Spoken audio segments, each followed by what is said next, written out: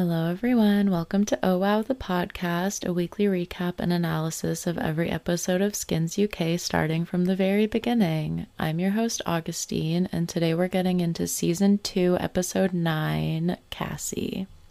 I've been trying to figure out the best way to approach this episode and then the next episode, which is the season finale and also the end of the first generation, the whole first cast. So in my efforts at making this a coherent approach to the end of the season, I decided to watch this episode and episode 10 in the same viewing and take all my notes at the same time. And then I'm just going to record the episode for Cassie and for the season finale and split it into two. So I'll post the second half next week talking about the season finale, but I'm going to record all of it in one shot right now because I have so many thoughts. There's so much to talk about, and I feel like episodes 9 and 10 really kind of flow into each other, so it would be hard to just stop abruptly at the end of episode 9. Anyway, that said, I hope you're all having a great week. I am like full vacation mode, 2 weeks into sunshine and dispensary weed, and I'm like real head empty, no thoughts. So we're gonna do our best to cover everything in the last two episodes. I really wanted to do them justice and not do a half-assed job. So thank you for waiting a little bit. I'm also going to be in New Jersey next week. So it's like, this is the time where I can really sit down and focus and make sure I put the thought and care into these episodes that they deserve before we get into the second generation. Like, the fact that I'll be a third of the way done with the whole show is a lot to handle, but I really appreciate you guys sticking with me since day one and getting into this podcast and rewatching or watching the episodes for the first time with me. So episode 9, Cassie, starts with Cassie reading to Chris, and you'll remember in the last episode he had gone to the hospital and Jal was freaking out. She hadn't told him she was pregnant, and we don't know if Chris lives or dies, even though I kind of gave you the spoiler alert and said that he lives. But we open with Cassie reading to Chris. She's reading a book called The Edible Woman by Margaret Atwood, and I did a little bit of research and discovered that this book is about a woman who gets into this relationship and she suddenly loses her ability to eat food.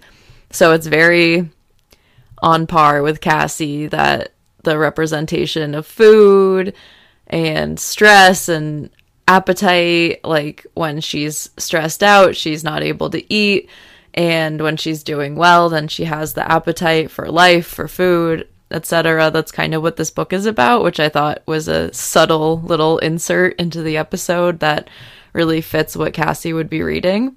We see everyone stopping into Chris's room, and it just is time passing. People are in and out. Cassie and Sid are like making out outside the doorway, and everybody's coming in looking really concerned. So it seems that Chris is just like on bed rest basically from the hospital.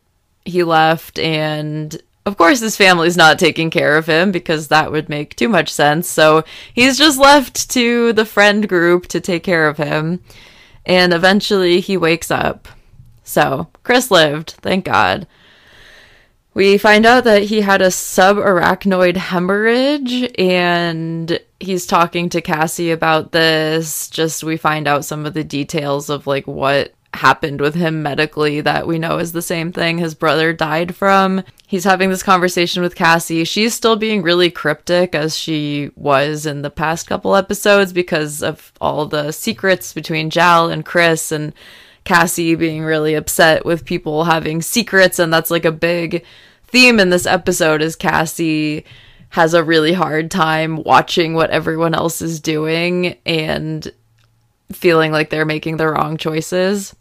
I also have to point out that Cassie's wearing a t-shirt dress that's like a skeleton, and that was so fashionable back in the day, especially like on Tumblr. That would have been a real hit. So Cassie's got some banger outfits this episode, and I have to point them out. I do love her. So, you know, you guys, if you've listened to the past episodes, you know, I'm kind of a Cassie fan. So there's going to be a lot of me loving her this episode. So Cassie, when she's done changing Chris's bandage and caring for him, she goes into the separate bedroom with Sid, and we can see that the tension in their relationship has not relented at all.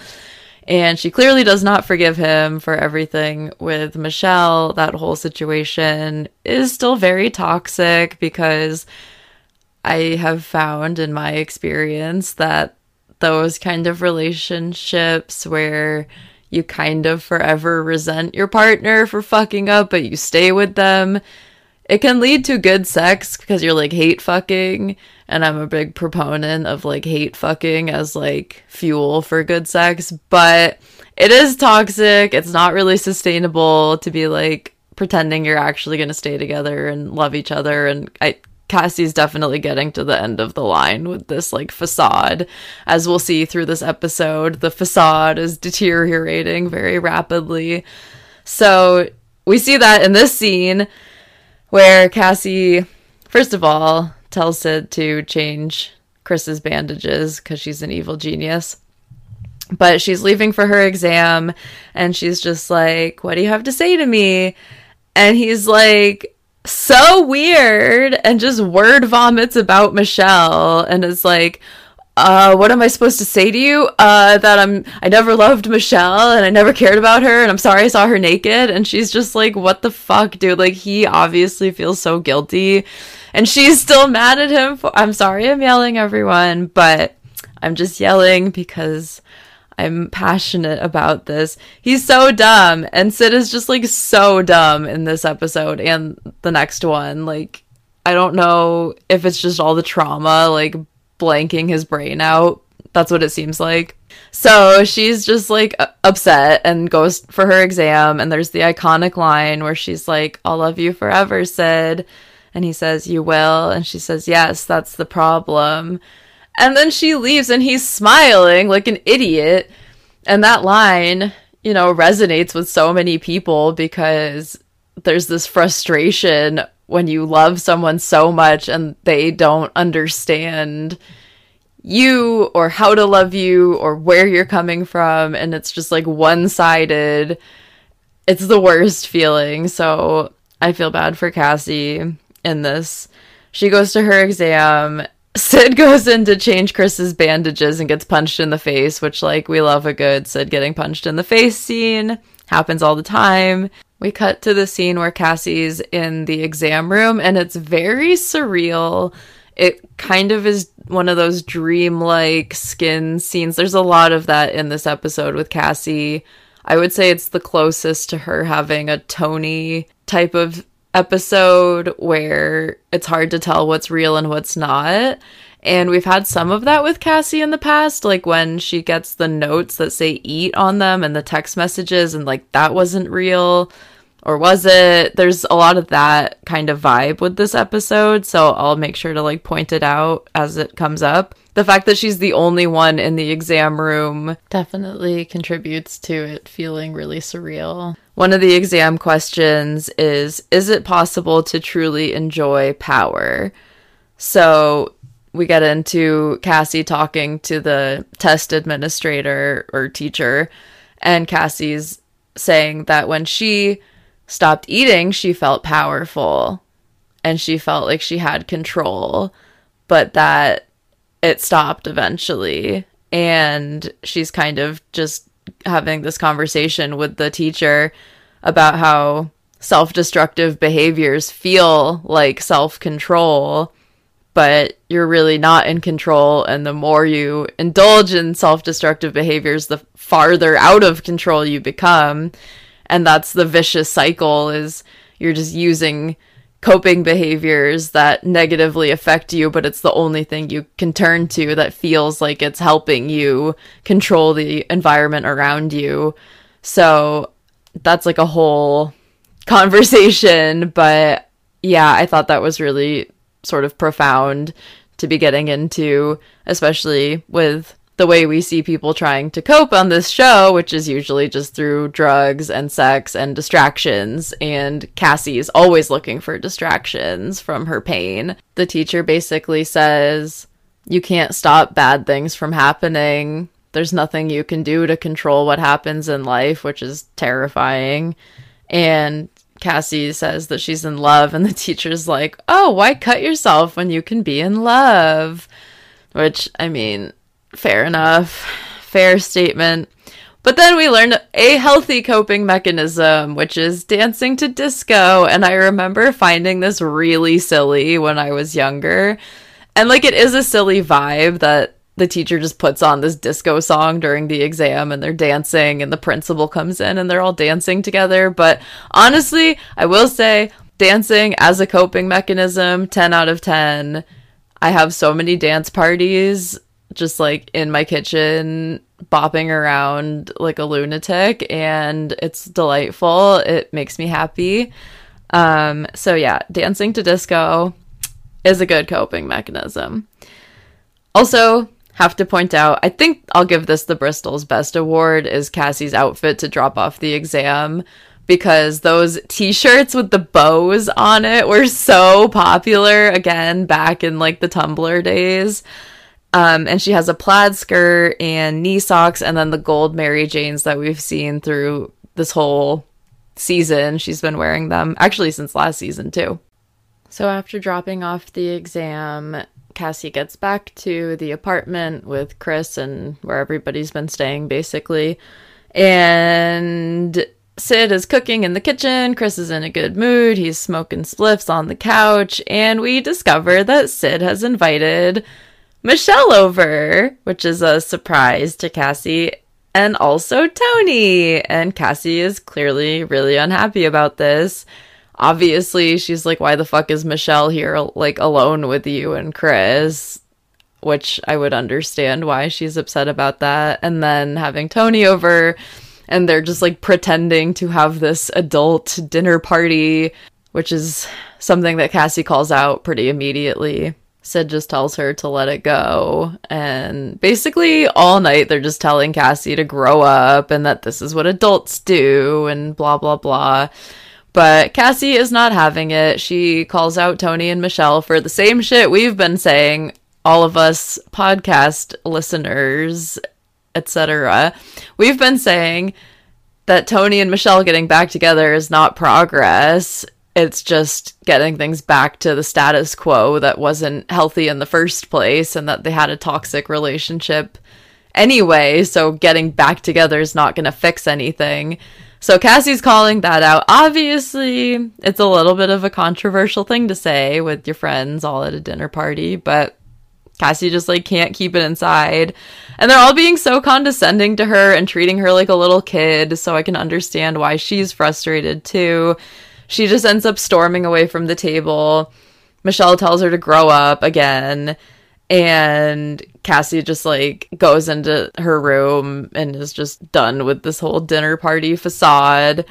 And Michelle is basically trying to rationalize what's going on and say, well, we're all fucked up. Everybody's fucked up. And Jal's the most fucked up. And it just kind of slips out. And Chris is like, wait, why is Jal fucked up? Because he still doesn't know about the pregnancy. And then Jal comes home. Ta-da! We'll see what happens with that. But before we see what Chris and Jal get into as he's sort of finding out about the pregnancy, we cut back to Cassie and Sid talking in her room, and she's like, there's something that makes me hate everything. And it's so sad just watching her mental illness flare up so badly, for lack of a better way to put it. Like, it's so hard to watch them depict just mental illness so vividly in the show. And if you have any experience with, like, any mental illness, you can probably relate to Cassie in this scene. It's really heartbreaking just watching her so depressed and, like, broken inside. She's having this conversation with Sid, and he's not super good at giving advice, but he's, like, sort of comforting, and then they just have sex, which is a distraction for sure from the pain and sadness she's feeling. And I noticed that they have Cassie wake up after she and Sid have sex. She wakes up in the position that she's in the photo that he carries around of her, the like big tapestry of her above his bed. It's the same position as that, which is also the Tony position of like waking up in bed. So I just thought that was interesting. If you watch that scene, you'll see what I'm talking about. Back to the Jal and Chris of it all. Jal has decided that she's going to get an abortion, so we find out what is going on with that. Brief interruption that I just had to walk away from the microphone for a moment because a fucking giant raccoon walked past the door here, and I am very excited to get back to the city and get back to my regular schedule and not have giant raccoons swarming where I'm staying. Oh my god, I thought it was a dog and I got scared thinking someone was coming up to the door with their dog, but it was just a fat ass raccoon. So yeah, thought I should let you guys know that's where I'm at right now. And I can't wait to be back in the city soon. It's been really nice being in the woods. Love vacation, but raccoons are scary and there's like bears and stuff out here. So back to the episode. We find out Jal's getting an abortion, and then we cut to Cassie walking home from the market. She's bought some milk. Seems like Sid has a big thing for milk. Could be some Freudian nuance to that, but we're gonna just breeze past that one. And so Cassie's bringing home milk from the store, and Chris's mom is outside. It seems like she's caught wind that he was in the hospital, and so she is going to visit him, but then she chickens out and ends up leaving before going in to see him or anything. Chris's family is so disappointing. I feel so bad for him. Like, he deserves so much support and love, and he's such a sunshine ray of love to everyone in the world. And it's just not fair that his parents are too cowardly to even go visit him when he literally was in the hospital and pronounced dead for 3 minutes, as we find out. So thank God his friends are there for him, because his family sure isn't. There's a scene where Cassie drops the milk on the steps, so there's sort of this very not subtle crying over spilled milk moment where Chris is finding out about the abortion and his mom is outside just like crying and leaving, and it's very dramatic. But we have a little bit of fun between Cassie and Chris. Their friendship is really pure, and she's doing so much for him that no one seems to really be acknowledging the fact that Cassie is full-time taking care of this guy who has a severe brain injury, and they're just playing around, having fun. And then she pulls on his ear while teasing him, and oh my god, my heart just sank. Like, I don't know if this actually is what contributes to him dying or not. I feel like it kind of is. What do you guys think? Please write in. Do you think that her pulling on his ear in this scene, like, triggered part of the injury? Because what his medical condition is it's like bleeding in a certain space in your brain. So I obviously am not a fucking doctor, and I have no idea how it works. I just quit. I winced and I cringed, and I wanted to say quinced because I was cringing and wincing at the same time during this scene. And she obviously feels bad, and he kind of just shrugs it off and is like, haha, got you. So we're sort of led to believe that he's fine, but I don't know. We'll see. Cassie goes to make him tea, and then they're just like smoking and playing around all night, just having fun as friends, watching TV.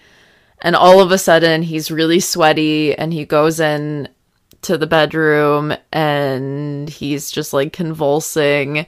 And Cassie walks in, and he's just covered in blood, and he gasps out his last words from when he was I'm gonna cry, but when he was trying to remember Jal's name. And he says, "Got it, Jal, got it." And those are his last words. Like, he just loved her so much, and their relationship was like so pure for Skins, even though they obviously both had their secrets and bullshit, but he loved her so much, and it is so heartbreaking to watch him die. Oh my god, like, I've watched this episode probably 25 times in my life, and I still cry every single time. Like, it's so fucking depressing. So Cassie immediately calls the hospital, as one should, and, you know, she just packs a bag and runs away to New York. She just totally freaks out, and I'm sure part of her blames herself for what happened. But she's just like, fuck this shit, I'm out of here, and she just gets on the first flight to New York. So then we sort of just transition into like Cassie's in New York, and we don't really see much of what happens with Chris until later on. It's just really intense, and then all of a sudden Cassie's in New York trying to deal with this. When it comes to the New York scenes, I have to suspend my disbelief a lot and not sound like a jaded asshole who grew up on the East Coast and has been to New York way too many times. And I'm like, okay, this could happen. Cassie is kind of a magical fairy person, so we're gonna say, sure, she meets this really charmed, kind cab driver who just drives her to Manhattan and gives her money for dinner, which I think ties back into the symbolism of the book in the beginning, where he says you need to eat, and I think eating is the same as living to Cassie. When he says you need to eat, it's kind of like you need to live, you need to keep going, you can't just give up. Things are just going to keep happening, and you just got to keep living. So he gives her money. She goes to this diner where he says the chili's fantastic, and there she meets Adam, the waiter, who I don't know how real Adam is. He kind of gives me Elizabeth from Tony's episode vibes, where I think part of Adam is real and part of it is not, because how would she meet this guy who's like, yeah, just stay in my apartment as long as you want? We'll get more into the relationship with Adam and all about him in the next episode too, but basically he's just this guy who looks a lot like Cassie. He's also blonde and like thin and sort of dreamy energy, and he has all these photos of his girlfriend up on the wall. Is this symbolism for memories? If I had someone else to bounce ideas off of, we would probably get deeper into this, but it's kind of up for interpretation.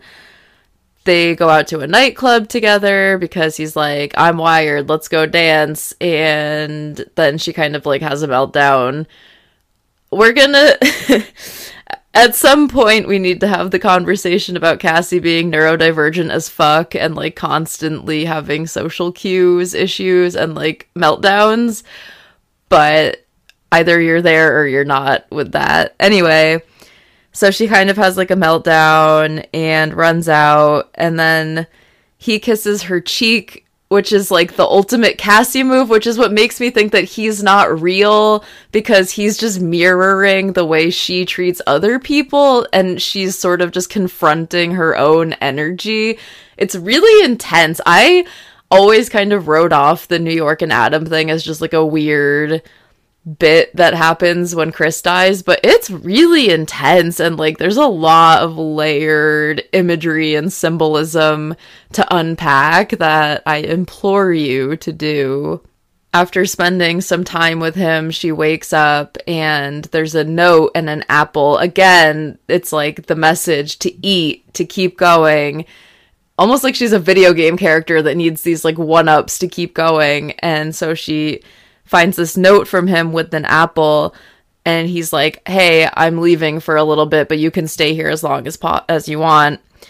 She starts sobbing, and I think that he kind of wasn't real, because now she's just like alone and realizing no matter where you run, you have to confront yourself, and you can't outrun yourself. I feel like that was the message. It could be more literal and I'm just reading into it too much, but there's just so many little tidbits that add up to me thinking that it's just her having to face herself. And then she has this breakdown and runs down the street, and that's where the episode ends. So it's very much a cliffhanger, and that's why I'm just going to go right into recording the last episode, the season finale, because there is just this continuity in the plot where I want to keep talking about it. But I will say goodbye to you guys for this week. I'll upload the second half of this recording next week on Friday as usual. And I hope that you had fun listening in and that we can like brainstorm and talk about all of the Adam imagery, because I am so fixated on it right now. I think it's so interesting and cool. So have a wonderful week. We'll be back next Friday with the second half of this, which is the season finale. And then we'll be into season 3, which is the second generation. And that's a whole new can of worms to get into. Make sure you follow Instagram at Oh Wow the Podcast, and I always post on the Reddit and YouTube. And yeah, okay, I'll talk to you guys next week for the season finale. Have a good one. Hopefully I don't get eaten by a raccoon. Thanks, bye!